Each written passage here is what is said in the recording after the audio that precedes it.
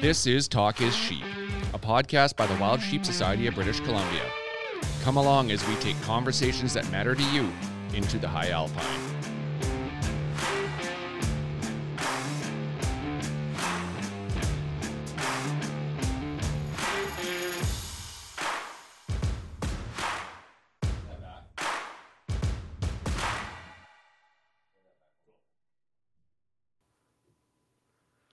Mr. Hamilton, how are you?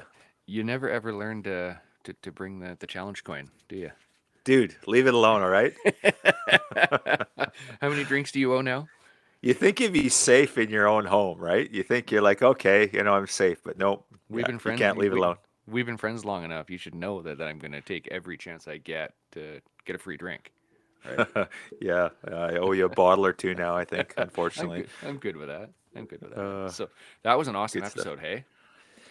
The last one, this one, which one? This last one with Trev. Oh, yeah. Yeah, dude, he so knowledgeable. And the neat thing with this episode with Trev, we talk taxidermy, and he lives that experience. He's a sheep hunter, so he's using his experience on the mountain and his experience in the shop to give us the best possible scenario in terms of prepping and being ready for your hunt, right? So Yeah, the real world application is so invaluable, and like I said before we started recording, I've skinned a ton of animals for taxidermy, and I learned something every time I talk to Trev about this. Just like I said, the real world application of little tips and tricks that he'll get into is like, oh, I never even thought of that. And I'm sure anybody, no matter how many times they've been up the mountain, is going to learn something from this episode, and I'm stoked for it. Well, it's interesting that we just recorded it, an hour and 25 minutes long. So it's a long episode, and you think, holy, that's a long one to listen to. But the reality is we probably could have talked for 2.5 hours.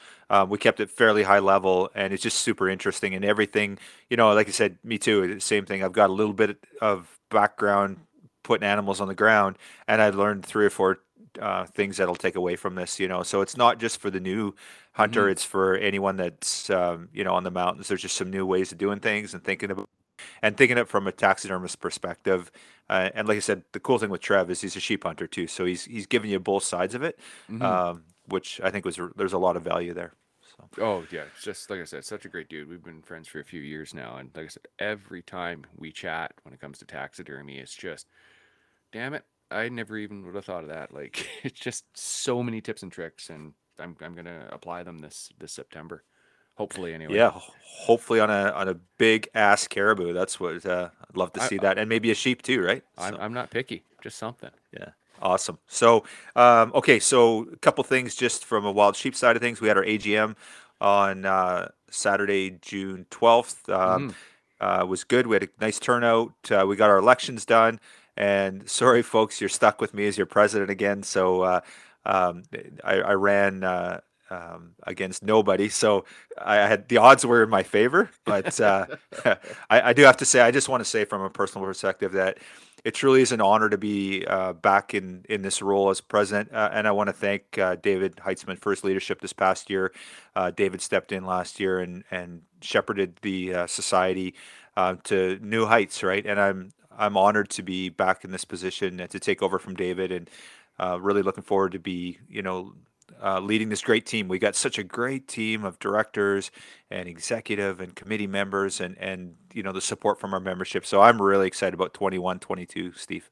Oh, absolutely, and congratulations again for not only running unopposed and getting in, but you're a great fit. You're a great fit. We've been friends for years, and we've worked together with you as president before, and it's just I'm stoked for 2021, and yeah, we're gonna hit new heights of the Alpine, as we like to say in the intro to this, and yeah, we've got some new people in, and some old people that did a lot that have stepped back, and just yeah, it's an exciting time to be a Wild Sheep Society member for sure. Absolutely, yeah, and you bring up that point, and David Hale stepped down as our off our board this year, and I just a huge shout out and thank you to David. David's done a ton this past year. He's stepping back because he's got some stuff going on that he needs to deal with before he can get back in. But I don't think this is the last we've seen of David, and I just want to No. thank him for his support and dedication this past year. So yeah, really stoked about the year ahead. Now, with regards to the episode, we are all the way up to episode 33, lucky number 33.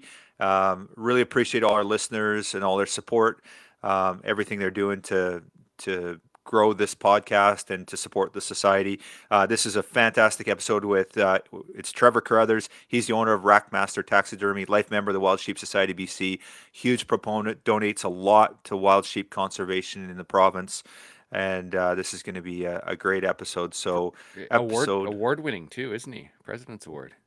absolutely. Trev was the 2020 President's Award winner. He's also the organizer of the Wild Sheep Jurassic Classic and has just done a ton of work for wild sheep conservation on the volunteer end of things. And also he's donating every year to the society in all the work that he does as well. So yeah, we're super grateful for everything Trevor does. Owner of Rackmaster Taxidermy. Check him out on Facebook and Instagram. And enjoy episode 33 with Trevor Carruthers. If you looked up the words conservation superhero in the dictionary, you would see a picture of our friend Omer from Precision Optics. A tireless donor and supporter of all things wild sheep, Precision Optics, located in Quesnel, British Columbia, truly stands alone in the high alpine. From optics to rifles to outdoor gear and a knowledge that cannot be surpassed, toss in that killer smile and you have a total conservation package. Precision Optics, we are truly thankful for the support you show us every step of the way. Find them online at precisionoptics.net or in Aroma Foods, located just off Highway 97 in Quesnel, BC. So today on the show, we're going to jump into a bunch of taxidermy stuff. On Talk of Sheep, a lot of people are looking for how-to stuff, and I thought this would be a great opportunity to sit down with you. You're a sheep hunter at heart, so this would be a great opportunity for you to kind of talk about, right from planning your trip to executing on the field, being successful on the hunt, whether it be a full mount, a shoulder mount, whatever the case, Euro, I guess, in theory. And then, what happens when you bring it home, how to prepare it for your taxidermist, but kind of more of a how to nuts and bolts for kind of a sheep hunter. And, obviously there's the new sheep hunter, which is really going to benefit. But I know even myself, who's been in the field quite a bit, not a ton, but I'm still learning tons every year. But I always pick up stuff, and I hear stuff from you. You post stuff on social, other taxidermists. So, yeah, I think that's what we're going to really focus on today is just kind of the real how-to nuts and bolts, more from a sheep hunter perspective, not from a taxidermist perspective. But I think you bring that flavor where you got both, right? So I think it'll be really beneficial. Yeah, looking forward to it. Right on. Okay, so before we do that, not only are you a valued government employee, and you are you're a taxidermist by trade as well, but you're also the lead on the Wild Sheep Jurassic Classic. So pretty excited this year. Actually, it's looking good for maybe having an event. Can you talk a little bit about what's going on with the Jurassic and give our listeners an update? I know some of our listeners attend the Jurassic, and we're always talking about it. So let's jump into some Jurassic stuff. Yeah, you bet. It was a rough year with canceling it. I think when March rolled around last year, we thought we would have been missed, but here we are, 406 days later, and this year in the last started feeling really hopeful that we were going to put an event together. We started talking back in April, May about possibilities and whether the border would be open and whether American guests were going to be able to come up, and social gathering and just everything that kind of do an event like the Jurassic Classic, and with Scott from GOC and Dean from Great River Fishing, and some news in the media every day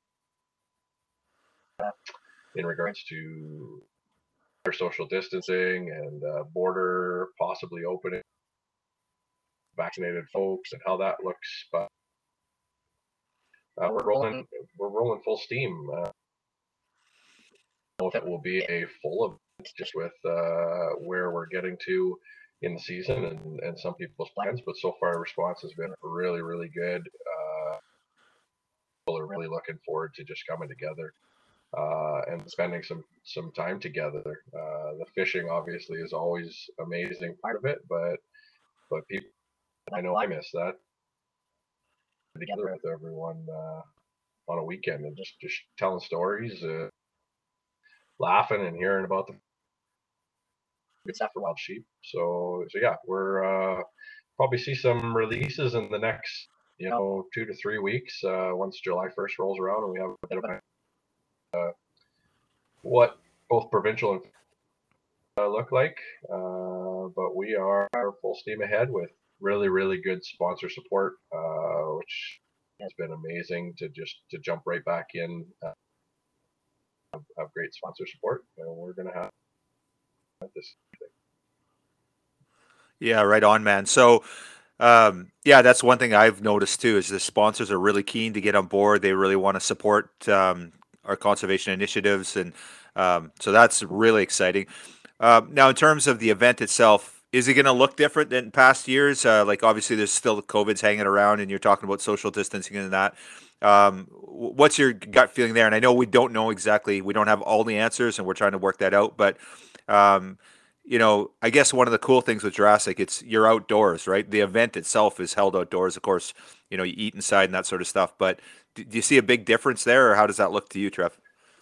I don't see a giant difference. I think ironically we're on that number that'll be interesting. Everybody talks about the 50 number in terms of gatherings inside. That's for kind of BC's reopening plan and whatnot.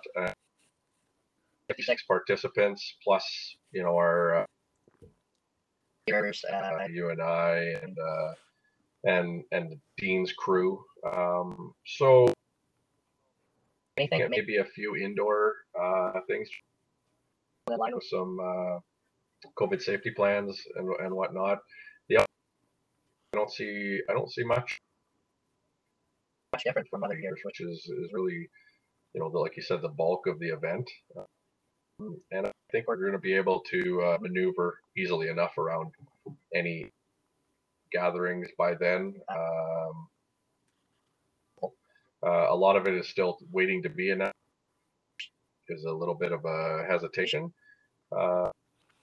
If things go as yeah, I think the event's going to look great, and the chance for the get to be high as other years. Sidetrack a little or move around. Make sure that we're not. We don't have too many people indoors. I don't think it'll take away from the pros outweigh the cons. Yeah, right on, man. That's one of the things that, we talked about on that call with Dean, obviously yourself, Dean, and Scott was, just let's get the family back together. We, as a Wild Sheep family, we've been hiding in our homes and trying to connect online. And, it might not be the perfect experience, but it's going to be an experience where we're together. And, it's certainly going to be better than a virtual event. So, yeah, I'm really excited about it. Appreciate all the hard work you're doing. And, see these things come together and these sponsors stepping up. And, yeah, I'm super stoked. So it's going to be a great weekend on the Fraser River. So. For those people that are listening that don't know what the Jurassic Classic is, can one of you give a Cole's notes of what it is and how it came to be? Don't you have to go back to like episode and re-listen to that all over again just to? You would, but yeah, you would, but nobody's going to. They've already fast forwarded through my part here. Beginning. The yeah is a collaborative event with Wild Sheep Foundation, Wild Sheep Society BC, all together. Without the support of Dean Work and Great River Adventures, we wouldn't be very much. But it's essentially Dean Works crew, fully guided of sturgeon fishing on the Fraser River. We sell at Wild Sheep events and some SCI chapters, some fish and game chapters throughout Canada and North America and the United States. We sell them at Sheep Show, and we've done some market. So, and people come in teams of 2 for the entire weekend. 20th this year, but third weekend in August every year. They show up on the Friday after, and we put on a full weekend where they don't very much. So they have 2 days of fishing. We have a fundraiser, awards, band night. We have a guide auction and a get together on the Friday. Hospitality suite is never very popular with our guests, so it's usually pretty empty. But entire weekend is just show up and don't think of anything else other than having fun, catching giant sturgeon in BC, and we put over $100,000 for wild sheep in the 4 years that we've operated. This will be and this will be our 5th year running. Really cool event. Lots of stuff online about us. I joke about we did have one of the earlier Talk of Sheeps. I don't know which one. Yeah, somewhere in there. And Dean is the man to really understand his fishery. I think the one key takeaway here for anyone that doesn't know a thing about Jurassic is these trips sell across North America. Some of them sell north of $5,000 for 2 people, and you think 2 days of fishing for $5,000, that's ridiculous. And I would agree with you, it's ridiculous, but this is not a fishing trip. That's the big difference between Jurassic and a regular fishing trip. This is the who's, the bee's knees of the wild sheep community. We come together from all across North America. You get the CEO of the Wild Sheep Foundation show up. You get names in the sheep hunting community that you recognize online. And you just get the regular Joe, but super passionate about conservation, wild sheep.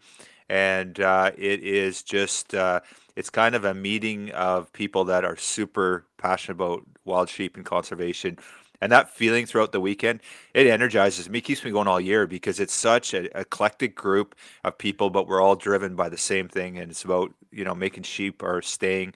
We're keeping them on the mountain. We're putting them on the mountain. And it's so much excitement and so much energy for wild sheep. It's indescribable, right? So people pay a premium for it. And it's not just a weekend of fishing, right? No, exactly. If I wasn't putting it on, I'd go up because I am most certainly not the who's or the need. So I'm just lucky enough that I continue to show up because, like you said, what we have there is others people that trying to get there and looking at any opportunity to try to. I'm just a lucky grunt that happens to bump elbows with people that are so passionate about wild sheep, which is awesome. Yeah, well said, Trev. Yeah, and can't thank you enough for everything that you continue to do and how you drive that fundraiser. It's so much fun. So, all right, so let's get to your second passion and let's talk taxi.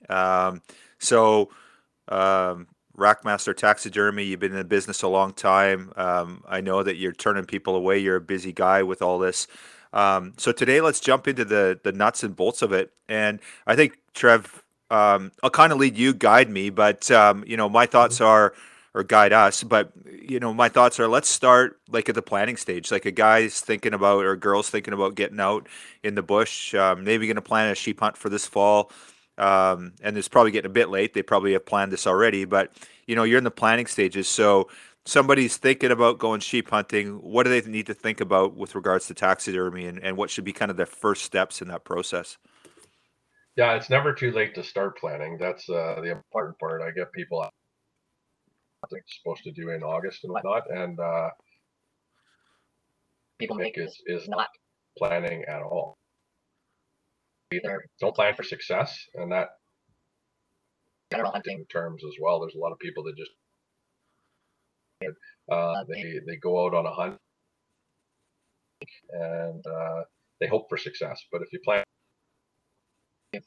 kind of hit the checkpoint on what you should be bringing, how you're going to do things after you are successful and you're ready for it. There's a ton of resources out there on the internet. Some of them better than others. And you and I talked about it, a couple of days ago when we chatted about me coming on here. Is that some of the stuff, the best is in person. The second best is like a webinar where you can really see what I'm talking about with specifics. And I'm not too much into some of those specifics that won't make a ton of sense. There are some good videos out there with some deer caping. There's and different taxidermists that have done seminars and whatnot are some of your best experience. But yeah, planning, trying to absorb all that and understanding, creating a list on what you need to bring. Some of the extra things that you're going to carry that if you're watching every element, and understanding the importance of it for the quality of the product. And I tell people that if you put the time in to worry, once you are done, you should also put the same time and energy into what you. Okay, that's easy for me to say as a taxidermist, but most people that are sheep and goat hunting want something as well as the meat, and that's not that it's a trophy hunt, but it is animal that won't be. So I know I can almost remember the last time I could get stone sheep meat out of my freezer. I can remember I went out. That's the last one. But that's something to look at every day. Remind me of the hunt. Remind me of the training. Succeeded and had some laughs along the way and swore a little bit along the way. And that is to put together that part. It's without really good prep. No different than very tough to drop off a bunch of meat that's been in the dirt and hasn't been put in game bag. And trying to hope the butcher is going to be able to do something to make that next year of meals or 2 years for you.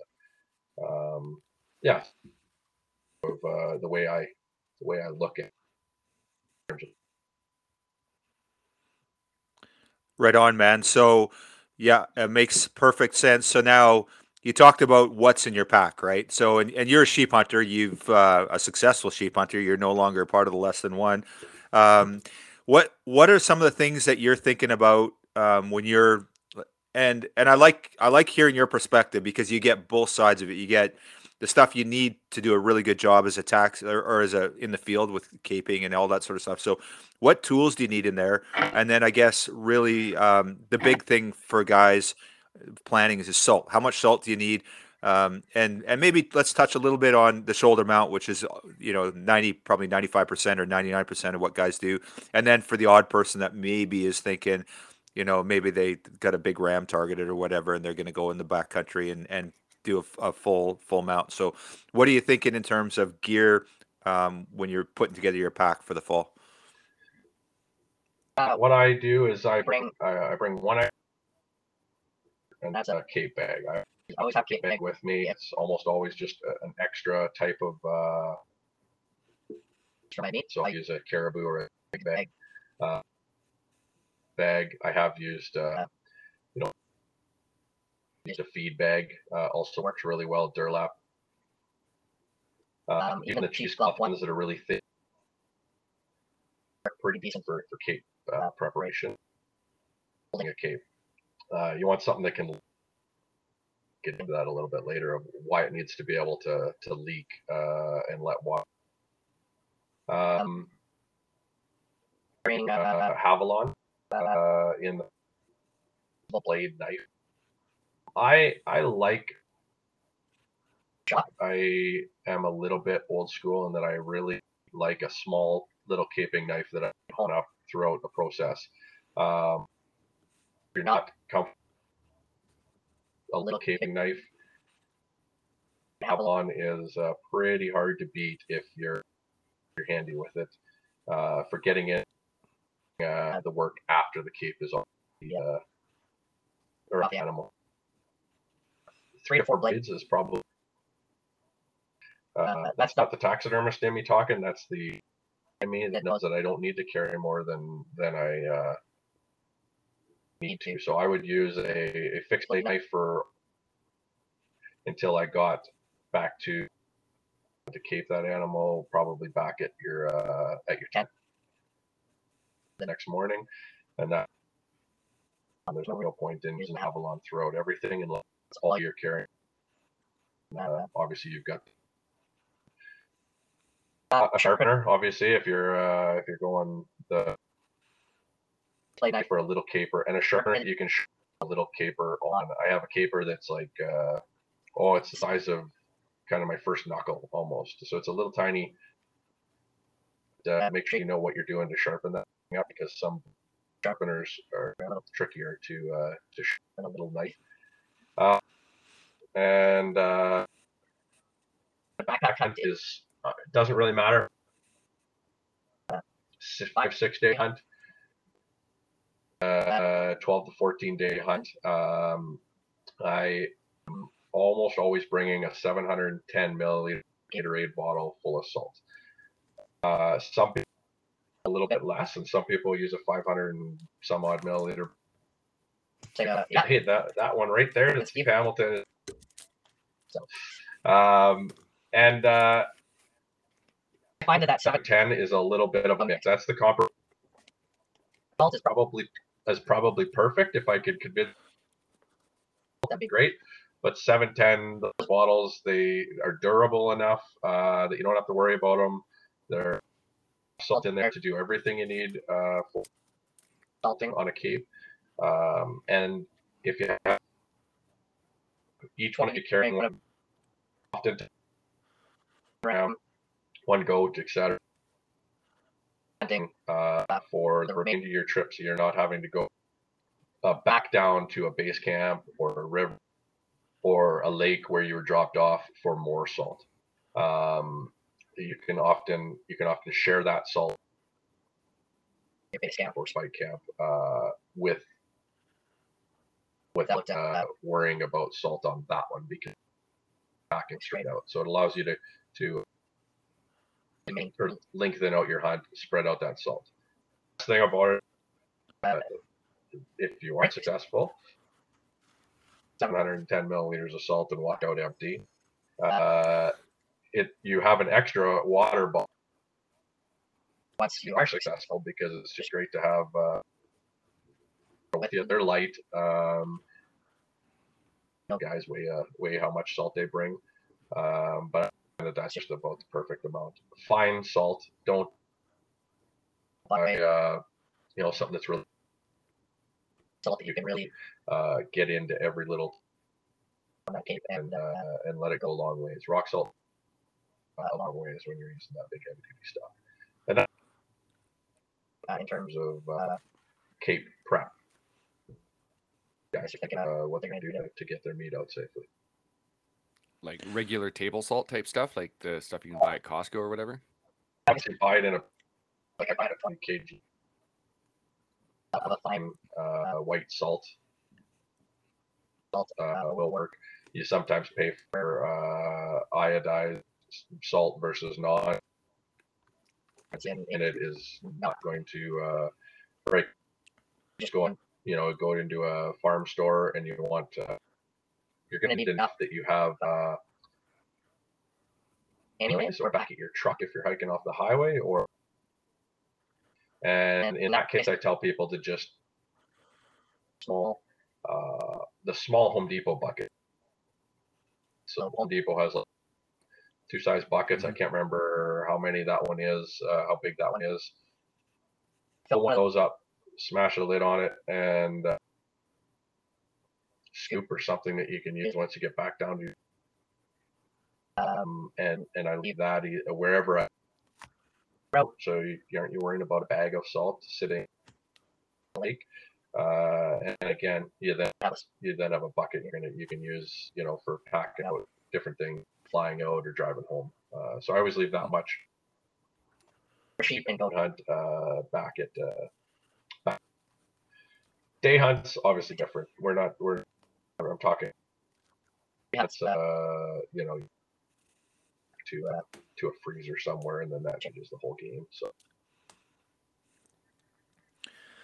Right on, man. So just a couple things. You're always carrying two knives. So you got your full knife. You got the one you're packing with you, and then you have a little caper. And that little caper, I guess if you're spiking out, you maybe leave it in your spike camp during the day. You're not going to cape them in the field likely anyway, right? So are you carrying that little caper with you all the time? But you're carrying two knives regardless, right? I mean, just a general sheep hunting philosophy is I always have a fixed blade because I know how I can break have a lot of knife. There's some that would just have so I'll always some sort on me, and I usually sort, and then I leave that knife back in my my prep kit essentially. And that's not. That kit is usually about 4 pairs of latex gloves in a baggie with a caping knife as well. So that gloves to sit there and work the next day, or that, and I don't bring it on the mountain every day with me. Is where. Cool. Okay, so now you're out in the bush. Let's. I guess we'll paint the scenario. Let's do a fly-in trip. You fly into the lake. You got a mini base camp at there, and then but you're spiking out. So you get you're going to go off and you're on. So let's say we're a 2-week trip. And it could be anything in between. But let's say we're going to go for 14 days. You head off in the hills and you hike three days back from the lake, which guys can or can't do. And then you get a ram on the ground. So you got, and we'll paint the scenario a bit more. You got two guys, typical scenario, two guys, you got two sheep tags. You want to hunt for 14 days. You hike back, you go in, let's say you fly in 2 days before the opener, hike back, and opening morning, you got a ram on the ground. So what's the first thing, you get a ram down, what's the first thing you're going to do around the taxidermy side of things? How do we start approaching it? What do we got to think about it? And some of the questions that are on my mind are, how soon do you have to get the cape off? Do you cape it first? Do you gut it? That sort of stuff. What are we starting to think about with regards to that? First, I have to have like a swig of whatever I have in my partner's flask that he's carried up. That's the important part. Something, whatever that. The key to good taxidermy is making sure that you.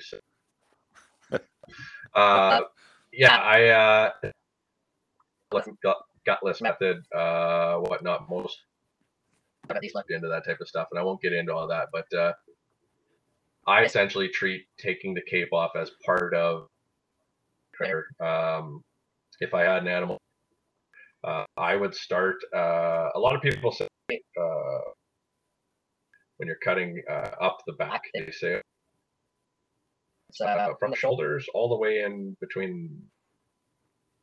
And I start by saying cut all the way to the tail. Regardless, I just cut all the way down to the tail. The reason I correct people is a lot of people will say cut up.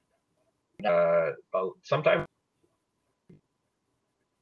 damage to those hairs cutting up against the grain of okay. That's for any animal, but the shorter the shows when a taxidermist has to stitch that you cut a bunch of the hairs off at the base or half cutting against the grain. That'll happen with guys. Full cuts too, but there's constantly sticking a knife in and pulling it straight up. So I tell people to find usually kind of between the ears towards the base of the horn, and I would run that blade from that tail. It's the start of a kind of creating the lines that you want. Center line right down the sheep.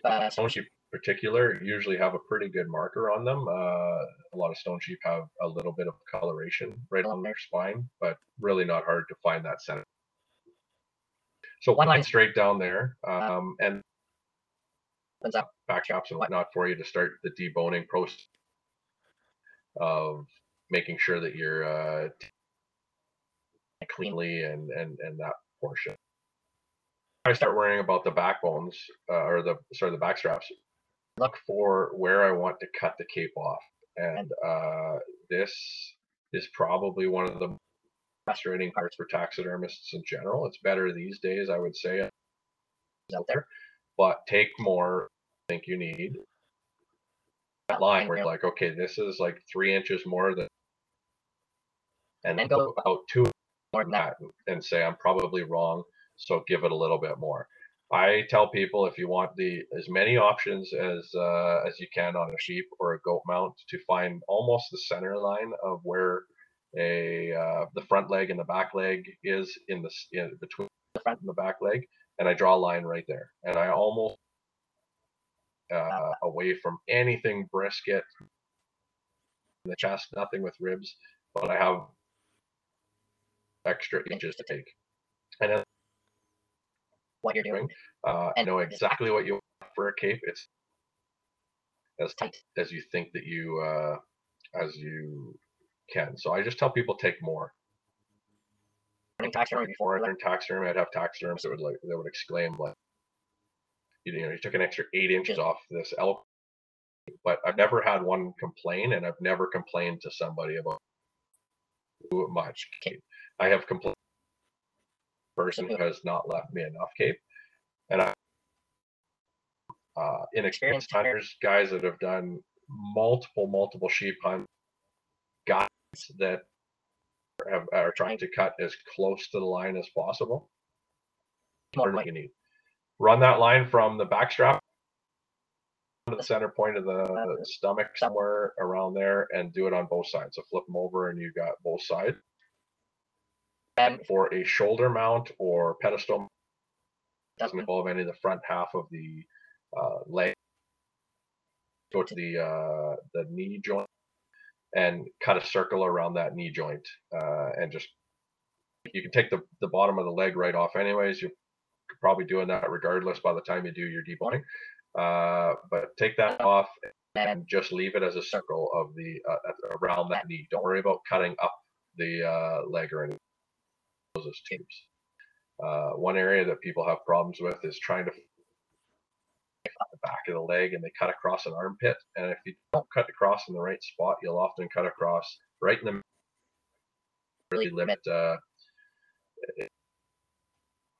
how a taxidermist can hide a stitch in a really short-haired, especially sheep cape.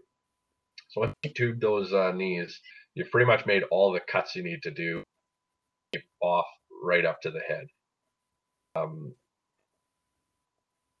Take the back straps out. You can take the front end down towards the neck, and then take your and do deboning kind of in the same process. One side, flip, do the other side. I'm always really cognizant of trying to make sure that I am watching where it's pouring or blood spilling on the inside of a cape. I make sure that I kind of try to dump it off as I work. Minimize the blood on the hair, especially goats and lighter colored sheep. It can really make a difference in good taxidermy work is blood all over the cape. Dirt and that kind of stuff doesn't make a difference, and it usually shakes off pretty easy. Even mud, blood really stains hair. Bring that all the way up to the neck, right up, pulling it right to the base of the skull. Just detach it, set it off to the side, and worry about your meat prep. Before you go back to your meat prep, depending on the type of day, and flip the legs back, those two legs back to flesh in, and open that thing up and let it get some air. It would find a little bit of, obviously in the mountain that's a little tougher, but open it up and let it get air. Even breeze going across that is going to cool it down. You don't want to roll it up at that point and throw it in a bag. You don't want to put it in a garbage with a bunch of hide wrapped around it. Warmth and moisture are the two things that you're trying to avoid, and what you're trying to do. And it's the same. It's treating a cape the same way as treating the meat. Warmth and moisture in your meat, because that's going to create. The same thing goes with a cape, and that's what causes slip is bacteria working its way on the follicles, and then that hair starts falling because it can't. It just falls out because of the. So open it up, let it get some air. That's the best time to let it cool, get its first cool on before you wrap it up. Especially if you have 6 hours back to a tent. The worst thing you can do is throw that out. No different than your meat. The worst thing you can do with that meat pile and then try to walk it back in a backpack for 5-6 hours. So that's essentially once you've got that, at that point before I and the meat's all ready to go and I'm ready to pack out. That's the point where I will put the hide skin to skin, essentially backbone to backbone, as if it was lying, on its side, and I would together like that, and then put it in again in a pack and walk it back to base camp. So, okay, so a scenario where you kill a ram at last light. You kill one at 9 o'clock at night, get it caped out. Now it's midnight. And you still got 5 hours back. You're probably sleeping on the mountain anyway or whatever. But how critical is that to get it cooled off? Is it? I guess the big thing is just don't throw it in your pack and leave it there for 6 hours, no matter what you do immediately after killing it. Yeah, even as little of a thing into camp at midnight and wanting to, whether that's or whether that's back to a base, the littlest thing of just throwing your backpack down and going and having operation or going and cooking up some meat or just crawling into your sleeping bag because you've been the littlest thing of just leaving that in a pack to just hold heat is a mistake that some people. That can be as simple as driving back from a day hunt.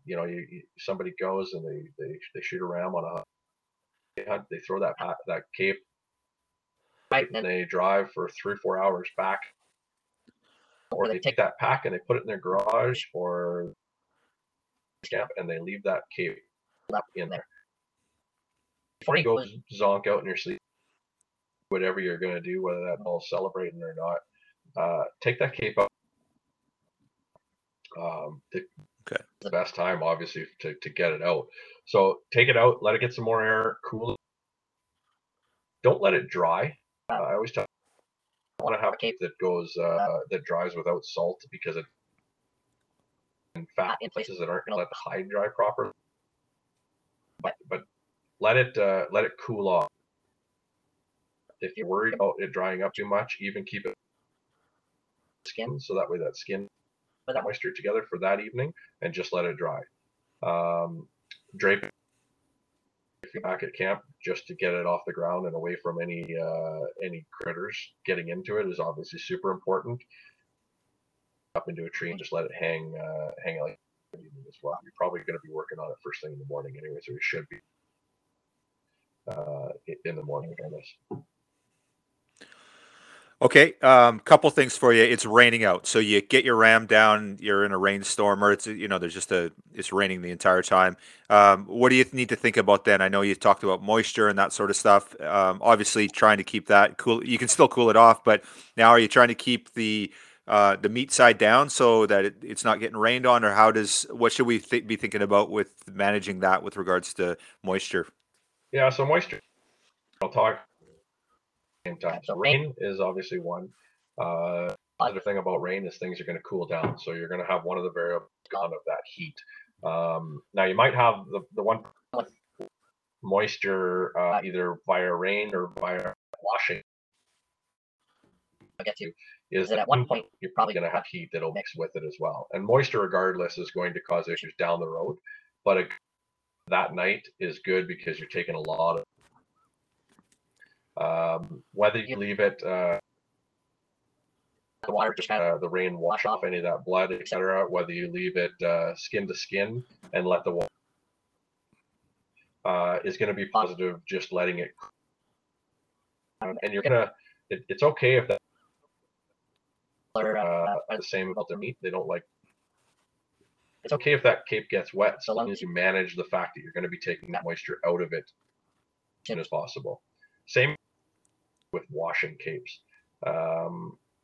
Some people are strong advocates of not washing capes. Believe that you should wash every cape, and that's why you'll get a little even taxidermists, tanneries. I washed my stone sheet, a bit of blood on, and I was going to manage it. It was August hunt. I killed on August 21st. It had been hot and sunny, and washing the river or in the little creek was valuable. Get all that blood out, then leaving it and just letting it dry. I knew I was going to flesh it perfect. Lots of salt and lots of good air to get that thing dry. So a really cold, quick wash was good. Don't leave that cave river overnight or for a long. Put it around a little bit, let some water drain off it. That's fine, and no different than the rain. Let it cool off, let it wash both sides if you want. You're going to be working on it anyways. And once you're back at camp, you might have some issues with how you manage your. If it's still pouring rain, really do its job. But the initial getting wet for me outweighs trying to keep warmth, etc. Yeah, I see some guys. I see some guys that'll sink it in a creek, and then leave it there overnight, and then throw it in a plastic bag, and that totally goes against everything that you just said. So that makes sense. People like the interesting thing about Cape Prep. Everybody's had success doing things. So they, people, and on day, I just walked it up 5 days later. I got it into my freezer and it was fine. Well, that's fine. You can do the same with meat. You can your truck box every day and might not have any spoilage at all. Also do everything so we've all had meat that were like there was good, the temps were good, I had that stuff hanging, it was clean, still somehow had the odd bit of spoilage here and there, especially early season. Capes are the same. Stories of people that have done things, people that have carried garbage bags with sheep capes in them, and they've stayed warm and wet, and they've left them overnight in rivers and whatnot. You always have people that have bucked the odds of doing things wrong and still had success. But the challenge is you want to try to do as many things that you don't have to. So, yeah, I prefer a quick wash. I definitely don't like involving meat or capes unless it's short term. And when I say like short term, there's nothing wrong with using a garbage meat back to your camp, and blood all over all your gear, depending on what pack system you have. You just don't want to leave that meat in week while you're hunting, and want to do the same thing with your cape. I'll throw a cape in a garbage in a week just to get it back, but I'm not going to leave it in there for even after. I am fully expecting to soak the backpack I've got this year. Not even going to put my stuff into a plastic bag. Just get it all bloody. Is that okay, Kyle? Yeah. He's using my pack. That's why. Yeah, fair. Yeah. So, okay, Trev. So a couple things there. With regards to getting, okay, so you've killed your ram. You're on the mountain. You have taken the hide off. You got the head off. How soon do you have to start thinking about cape and getting the head off getting the hide off the head? So you wake up the next morning.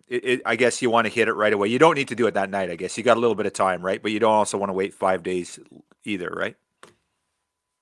By noon, you've killed a ram. You should be looking at doing it that day.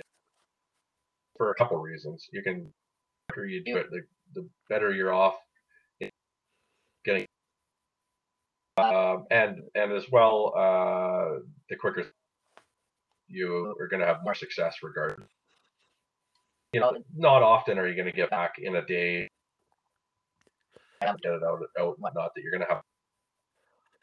Most people are going to do something the next morning, and I'd be the next morning. No different than meat.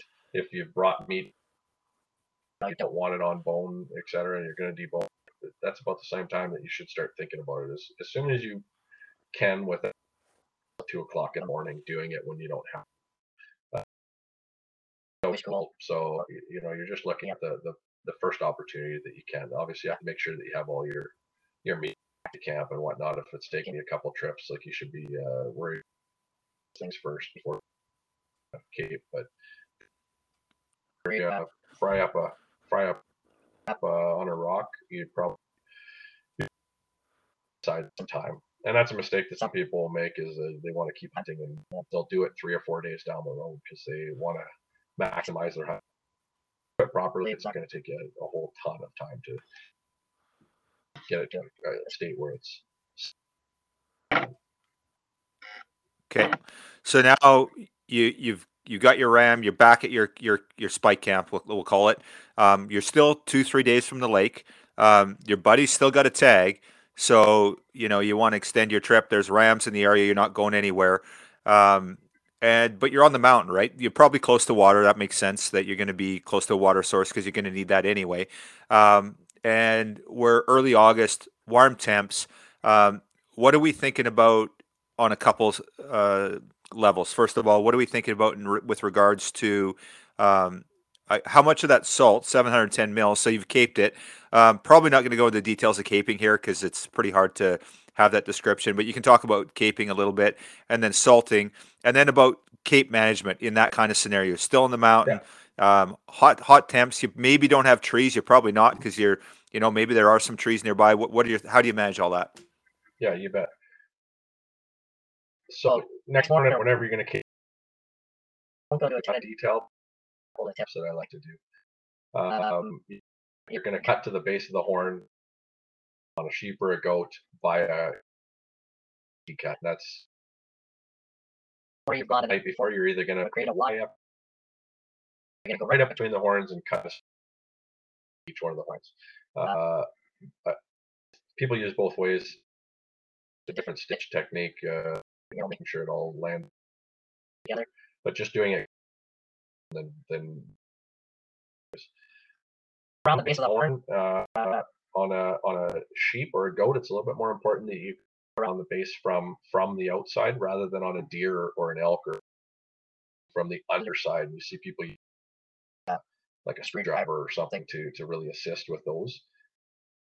Pull all the hair down with your hand. A sheep and a goat, you want to pull all your hair around the base down with your hands, and you want to take that and cut right at the bottom of where that horns, and it starts turning into hair, because those horns and around the bases, there's always a little bit of a softness there. You want to find that and cut the entire way around. So just do the entire thing once, so that way it's right down to underneath the cores, essentially. Back, make sure you take enough around the ear socket, a big area where people have issues with. I do even the cut around the horn. What I do, look them straight in the eye, so I put the nose and the mouth straight up towards me, and I pull the lips back to find where the gum lips attach. It's very hard to visualize, but if you can imagine, where a cowboy stuff pinch of Copenhagen in between is where you want to find that attaches to the gum line. And I take my knife and I cut along that gum line. It's better to be a little bit into the bone on the or take too much where it attaches to the gums. Really good point on stone sheep. When you're sitting there staring at that sheep in the face, that you should be also thinking about, I have to make sure I take an incisor tooth off this thing. And it's a good reminder when you're looking right at them, cutting that line.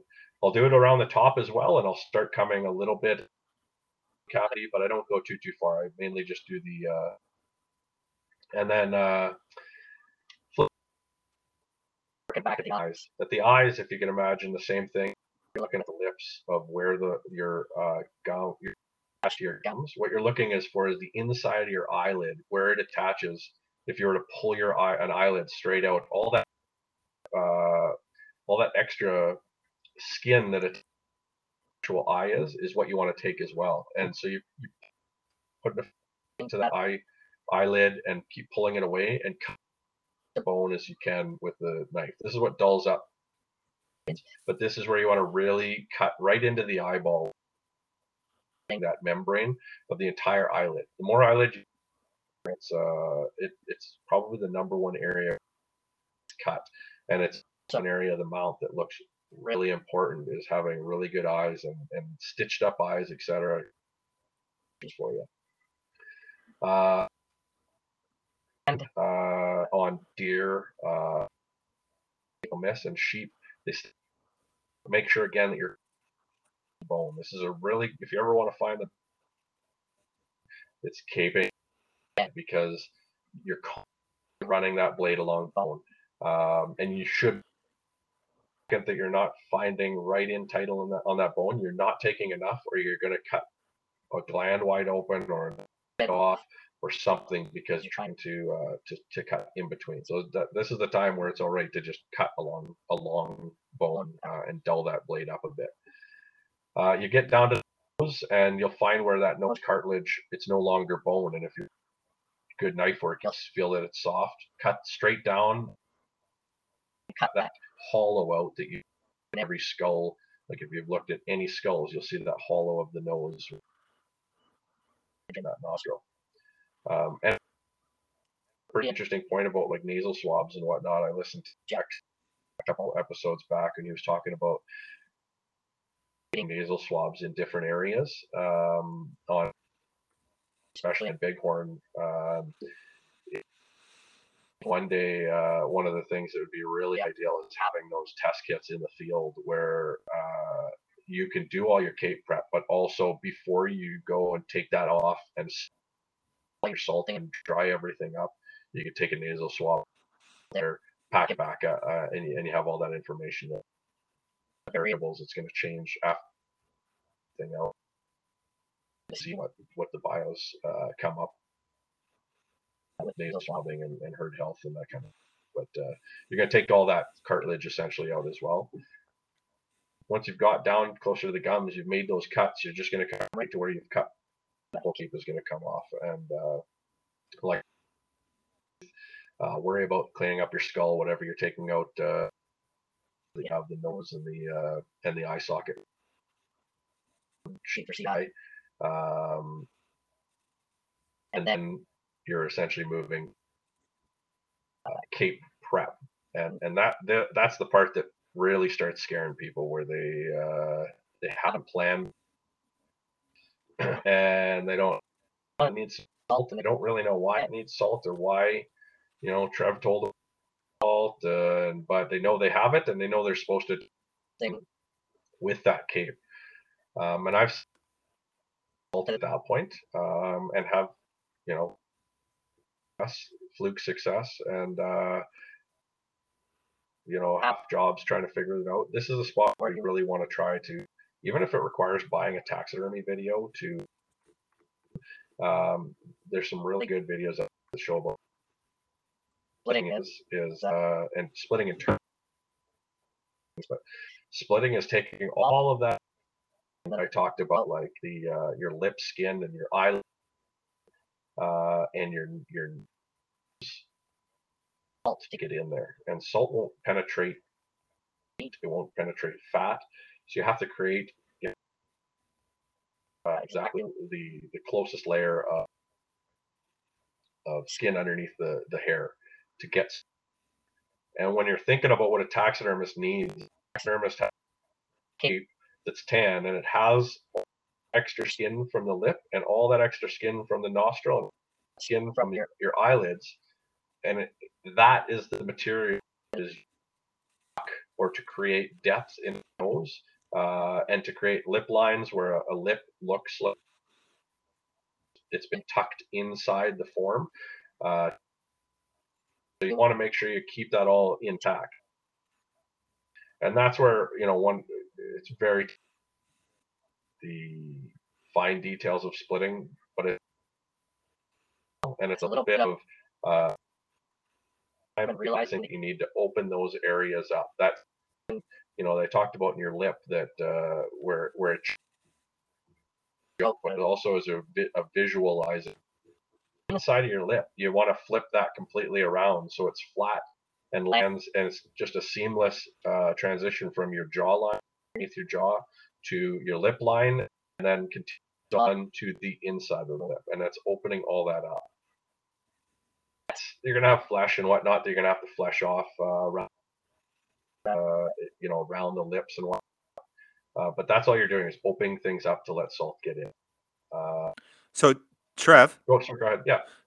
so a quick question. So when you split the lip, like usually, and I'm not great at this, so this is something impactful for me. But you split the lip, and you kind of try and split it down the middle, right? Like, is that what you want to do? And do you flesh it at all, or do you just salt it? Because typically I split it and try and get it as far as I can, and that's the hard part, is trying to go as far to the edge of the lip without cutting the lip on the outside.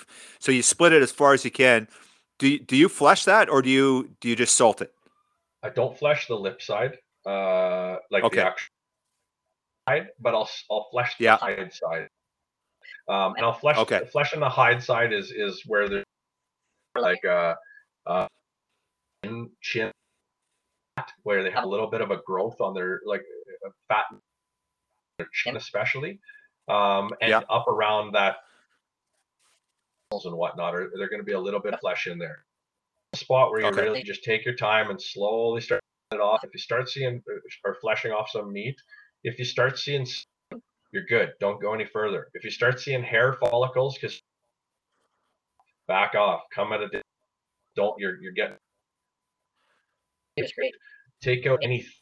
If you go along feeling the thickness of that hide, you can feel thickness from hair, but you shouldn't be feeling thickness from muscle, meat, etc. So you just want to open that up. Some people they'll take a knife, crosses in it, cross hatches in that flesh, salt to get in there, and that's the poor man's, is essentially creating valleys for to get in there.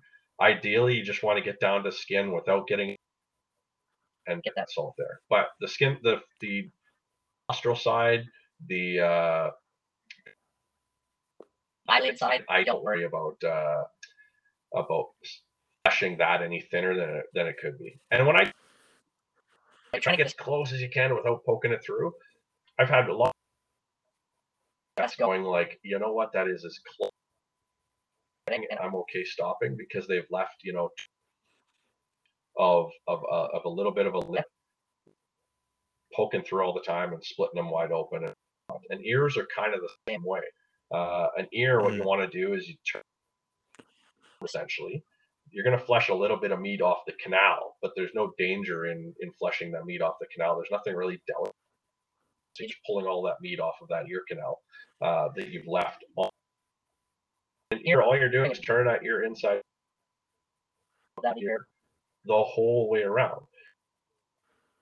People will sometimes get, a millimeter away, and they just want that last little bit, and salt will penetrate that last millimeter or 2 millimeters, and a taxidermist would much rather have the salt penetrate there and then open them up myself all the way to once it's back from the tannery. I'll make sure that I go right to where it is.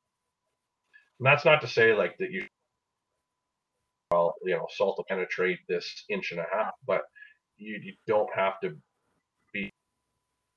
Mistake people make is they want to be perfect onto the, and then they go through. And ears, that happens quite a bit. Tell people, once you do your first ear, you should side out ear next to a in ear and hold up. If do they, are they close to the same size? They should be similar. If they're substantially not, or they're not close to the same shape, you know, a sheep has that nice round, a big, it's a big oval almost on the top. Goat has a really long, spindly, and bends down, points downwards. So your goat, if all you've got is a round edge, you haven't a fine bit where it starts bending down. Look at one the other way, and then once you do the other one, look at it from and compare them. You can turn them inside out and right side in a couple times and see what they. But you don't have to be, you know, down to the millimeter on an ear. To do the best job you can without blowing out, and a lot of people blow things out, and then it causes eyelids are probably, I'll touch on them really quick, are probably a little bit more delicate work than some people are comfortable with. I've never had people have issues if they don't do a really good job on their eyelid. If you get, that's good. There is a gland in there that they can hold a lot of oils, but most cases I've seen, if you you know, if you're not super comfortable turning an eyelid, you have to get some salt in there. And I don't often have issues around an eyelid. Most eyelids aren't turned properly in the field by people that don't. And a nostril, you're looking for the center point of that nose, and you're trying to get to it. So all that cartilage is going to be in the way. You have to run a knife through the septum of the nose and make sure that you split each one of those nostrils into separate tubes almost that are coming off the nose. And sometimes there can be some flesh around the base. I really think that a goat or a sheep can use its muscle to manipulate it. There's going to be some from them being able to manipulate it, right? So they're constantly moving their lips and their nose and whatnot. Some extra flesh in there. Yeah, and that's actually once you have all that face stuff done, that the stuff that really scares people, and you flesh stuff off of, you know, maybe you've washed that hide off and you hung it in a tree or after you hide a little bit, or you've given it a couple spins around, throw some water off it. Once you've got all that hide or excuse me, fat fleshed off, looking at salting. 710 milliliter bottle is going to seem like it's not a lot. If it's in my garage and somebody saw how much salt I put into a sheep cape, that was they don't even compare when you look at 110 milliliter bottle is going to do. But a 700 sparingly and used right can work the drying process really well for you. What you want to do is So go ahead. So with that, you're going to use the whole bottle. You're going to use the whole 710 to salt it the first time, correct? Correct. I'm going to use the whole bottle. That full. Use it sparingly throughout. So I'm not going to try to save it, or going to make sure that I concentrate on the face and get into those areas that I've just turned, and I'm going to push, you know, all that and maximize it. If it hits in one spot, I'm going to let that stuff stick. Get to the areas, the edges of the cape that sometimes roll in, push it right out to, and go every little nook and cranny. If something hasn't got touched by salt, it needs to be. And you know, even with a cape that size, 710 milliliter bottle will be stuck on everything, and it'll start pooling water by the time you're even done making sure that you're rubbing it in. You'll start having, you know, what looks like sludgy water almost sitting on top of your cape, and that's totally fine. Just let that salt keep working. Kind of where after using that first bit of, you look at it and go, what's the weather doing? What are my plans? If it's a nice clear, leave that out open with the hair down up, and I'm going to let all that salt go to work. It's going to start salty water all over it. I'm not going to leave it right in the blazing sun, because I find that blazing sun, that's, you're starting to fight with that whole keeping it cool as well. Put it in the shade, but I'm going to let it get breeze. I'm going to let that salt do its. It's raining and piss and rain, and you're having a really time. You don't want to leave that cape out anymore. So I've done back at a base camp. I've taken a tarp and put it over top of that and let it lay flat, and let that water tarp, and it buggers off away from the cape, so it still is laying flat. We don't often have that luxury in a sheep camp, but if you have a sill tarp that you put some of your gear under, or your put it under there and let it sit there for a bit, so running underneath it or running all on top of it, drip, it's actually fighting this in its job. The other alternative, and the alternative that happens at night regardless, for me, what I do is to tape up. So to make sure that this is, now you don't have to worry about like a heat, trapping heat in there. Right now it should be nice and cool. You can roll that cape up into the game bag, and you can hoist it up into a tree off the ground, and you'll start noticing that thing starts dripping salt water throughout, regardless, because I just don't trust the fact that I'd wake up in the morning and a wolverine is taking my cape for a chew, or or something has come and screwed around with it. I'll do it even if it's clear October, or but especially in the rain, that's a good opportunity there to put that where it's not getting poured rain on and the salt is working. And if you have to move camps, you've maybe out hunted that area, you're going to be traveling with that rolled up like that. Your buddy, 110 milliliters of salt, and that's a key. He still don't use it that first day. You're everything that you need out of that first bottle. So the second, you're probably going to carry it around, because I don't know if your buddy's going to carry it after you're the successful one. You might have to take the bottle from him, camp, and you're going to use that a couple days down the road. And they're dependent, and it can be a little bit of a feel of when you're going to use it. All be trip dependent. If you decide to pull the pin at one point, you know that you're going to use it, but save that for a couple days, and that's allow you to keep hunting till day 12 or whatever it is. My system on a two-person hunt for essentially what I'm going to do. The next day, if you've had that thing dripping all night, do its work again if you want. Let that sludgy salt water drip out of it, and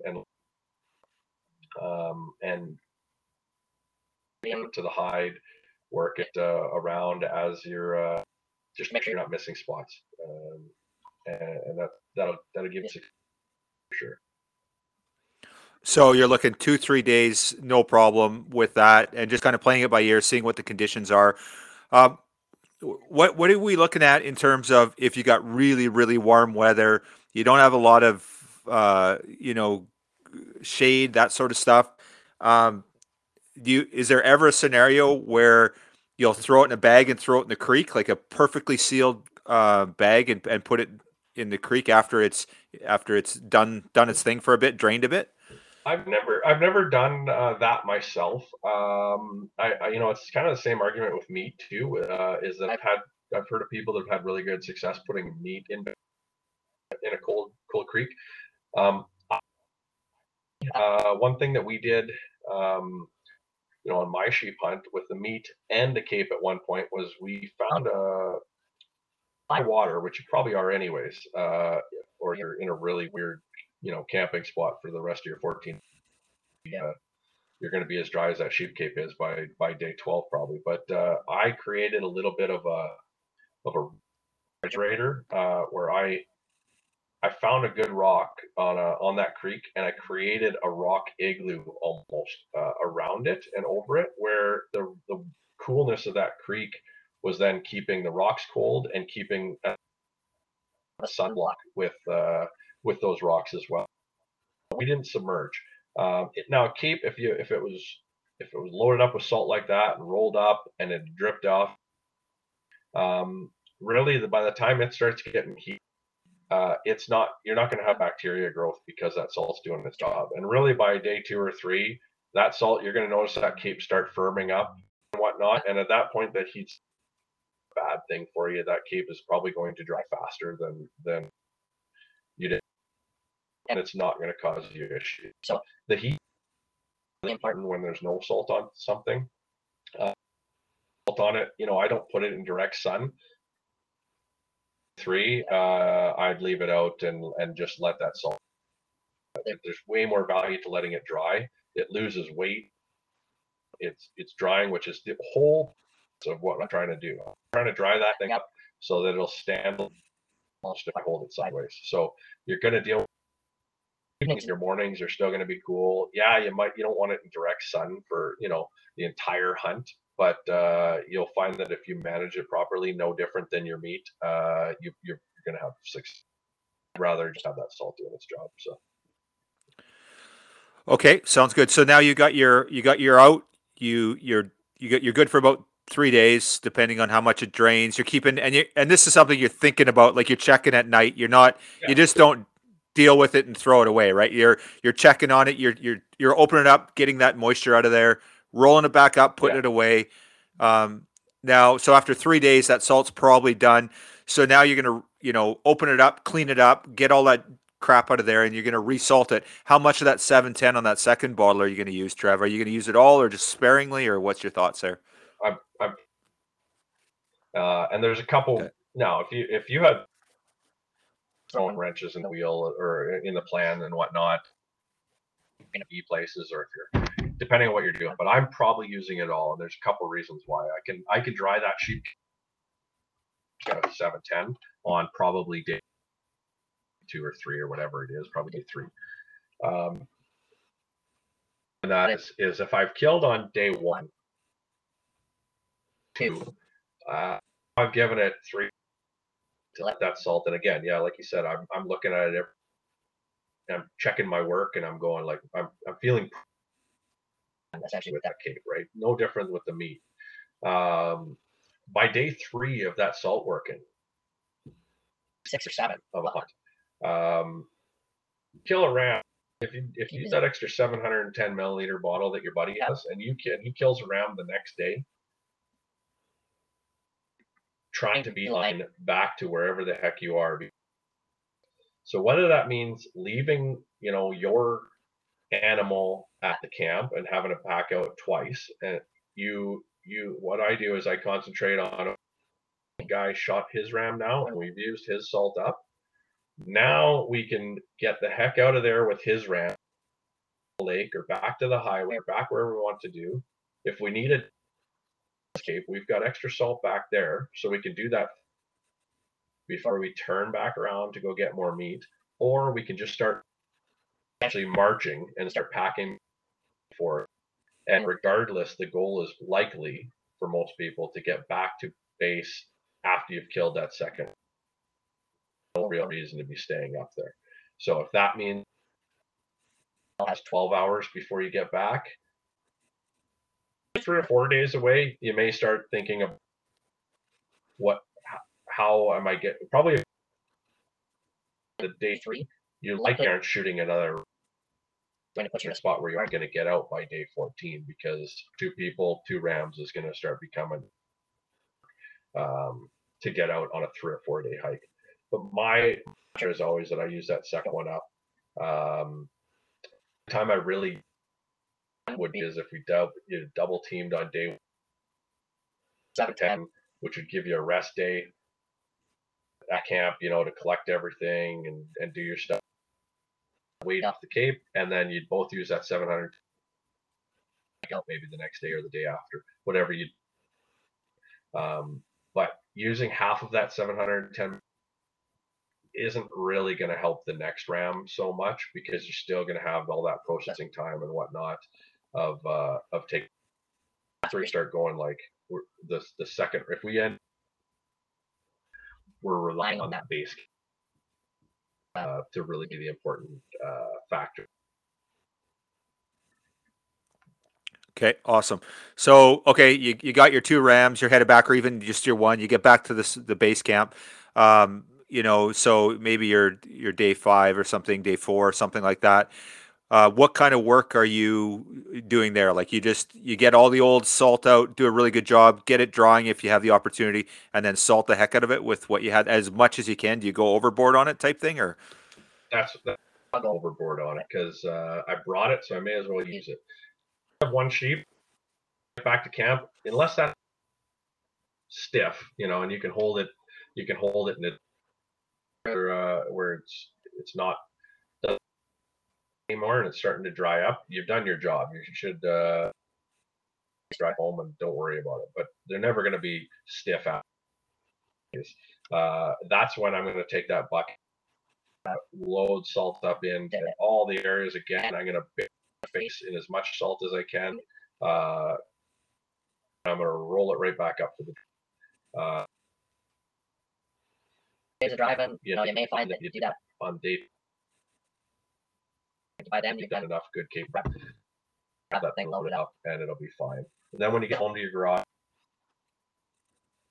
again, almost that final step by then, and see, let them have a look. But by then, that Cape's going to be pretty dry and done all its work. But yeah, okay, so you're back at base. Cool. Okay, so I was going to ask you about how you do the drive home, and I was going to ask you, are you stopping in Fort Nelson and grabbing, some bags of ice to throw the Cape on, or are you? And you kind of answered that question that if you salted it properly, you're good to go, right? So, So you good. get home. You won't need. Sorry, go ahead. Or anything. If you job, you. Okay. So you get the Cape home, you got your CI. That's maybe going to take you a little bit of time to get that compulsory inspection done. How soon are we getting that Cape over to you so you can start working on it? What does our time frames look there? If you do it right, you don't have to worry about it. That Cape, you can drop it off a couple months later. And at that point, if you've done really good Cape prep, if the Cape's not dry, people when they in a freezer regardless and let the salt thing freeze. The freezer's not really just keeping any warmth out of it. If the salt a few errors, just confident in doing all those splits and whatnot. The Cape's still pretty like flappy, malleable, and it's fleshy still. Hard thing to put it in the freezer until you can get it to somebody to have a look at it. And this right, I need to do something. Starts firming up though. You've essentially done everything you need to do. It's nearly as important as it is with a fresh. Okay, cool. Any words of wisdom for people bringing their Cape in? I guess they need some paperwork for you and that sort of stuff. What do they need to do when they bring their Cape in and their horns in? CI, all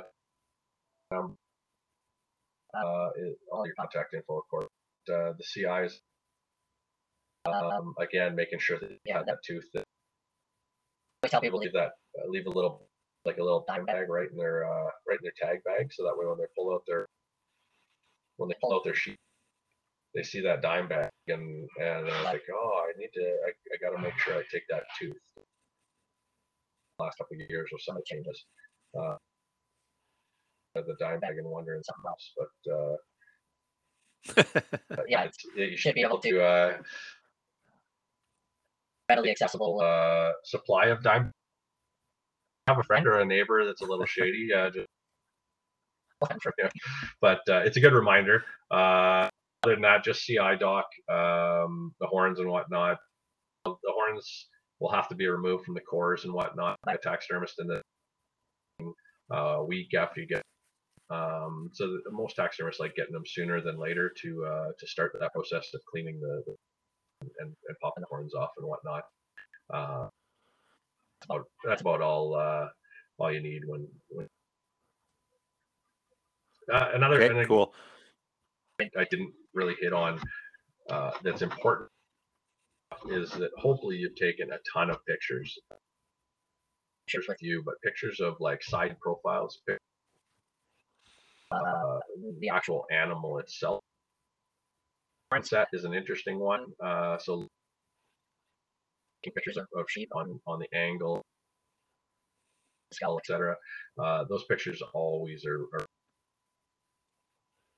really help taxidermist deer, caribou, elk, etc. as well. Just take a number of those photos, and that way you've got them taxidermist as well.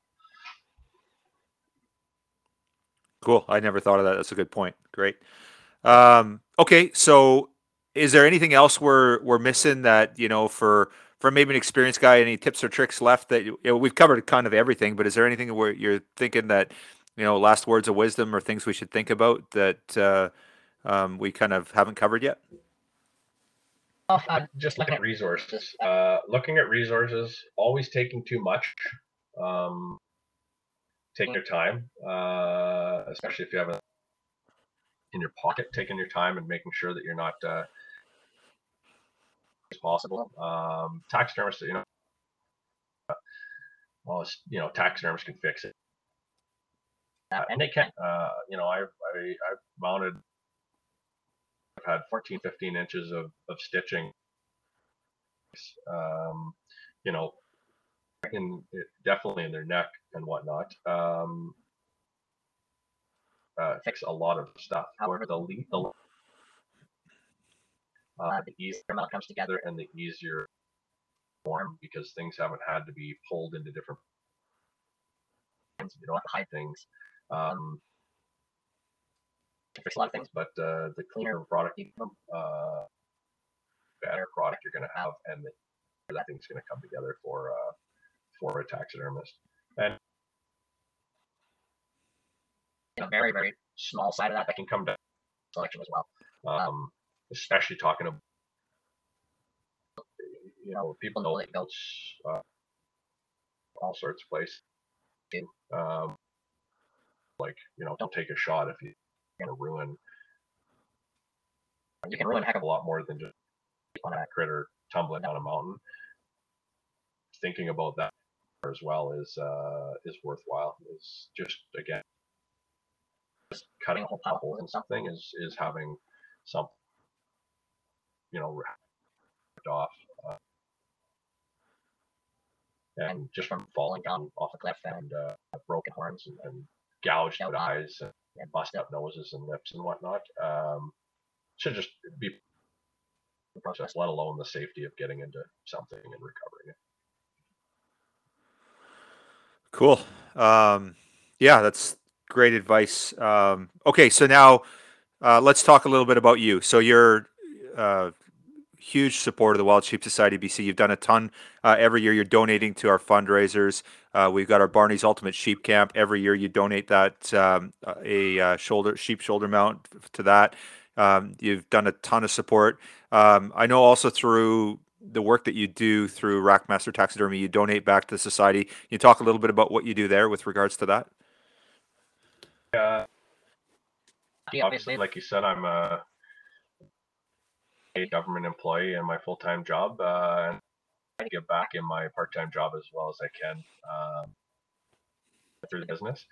And I'm a strong believer in membership and whatnot. So I've run a couple where if you have in a shoulder mount too, you either bought your membership or off of your mount if you were a member, for any memberships for different people for that. And I take $100 and I don't take it to the society.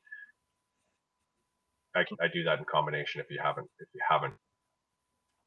membership as well. I make sure that we take care of them, which you know, hopefully everyone is who's out there chasing sheep and goats in BC. But I get some Alberta and customers and clients that will shoot a sheep in Alberta or in a different, and I'll make sure I buy them a membership BC as well, just as my members and give them back a little. That's awesome, man. We can't thank you enough for all you do for the society and all the support. And you're obviously a big driver in our membership stuff. You're always promoting, and it's gone a long way.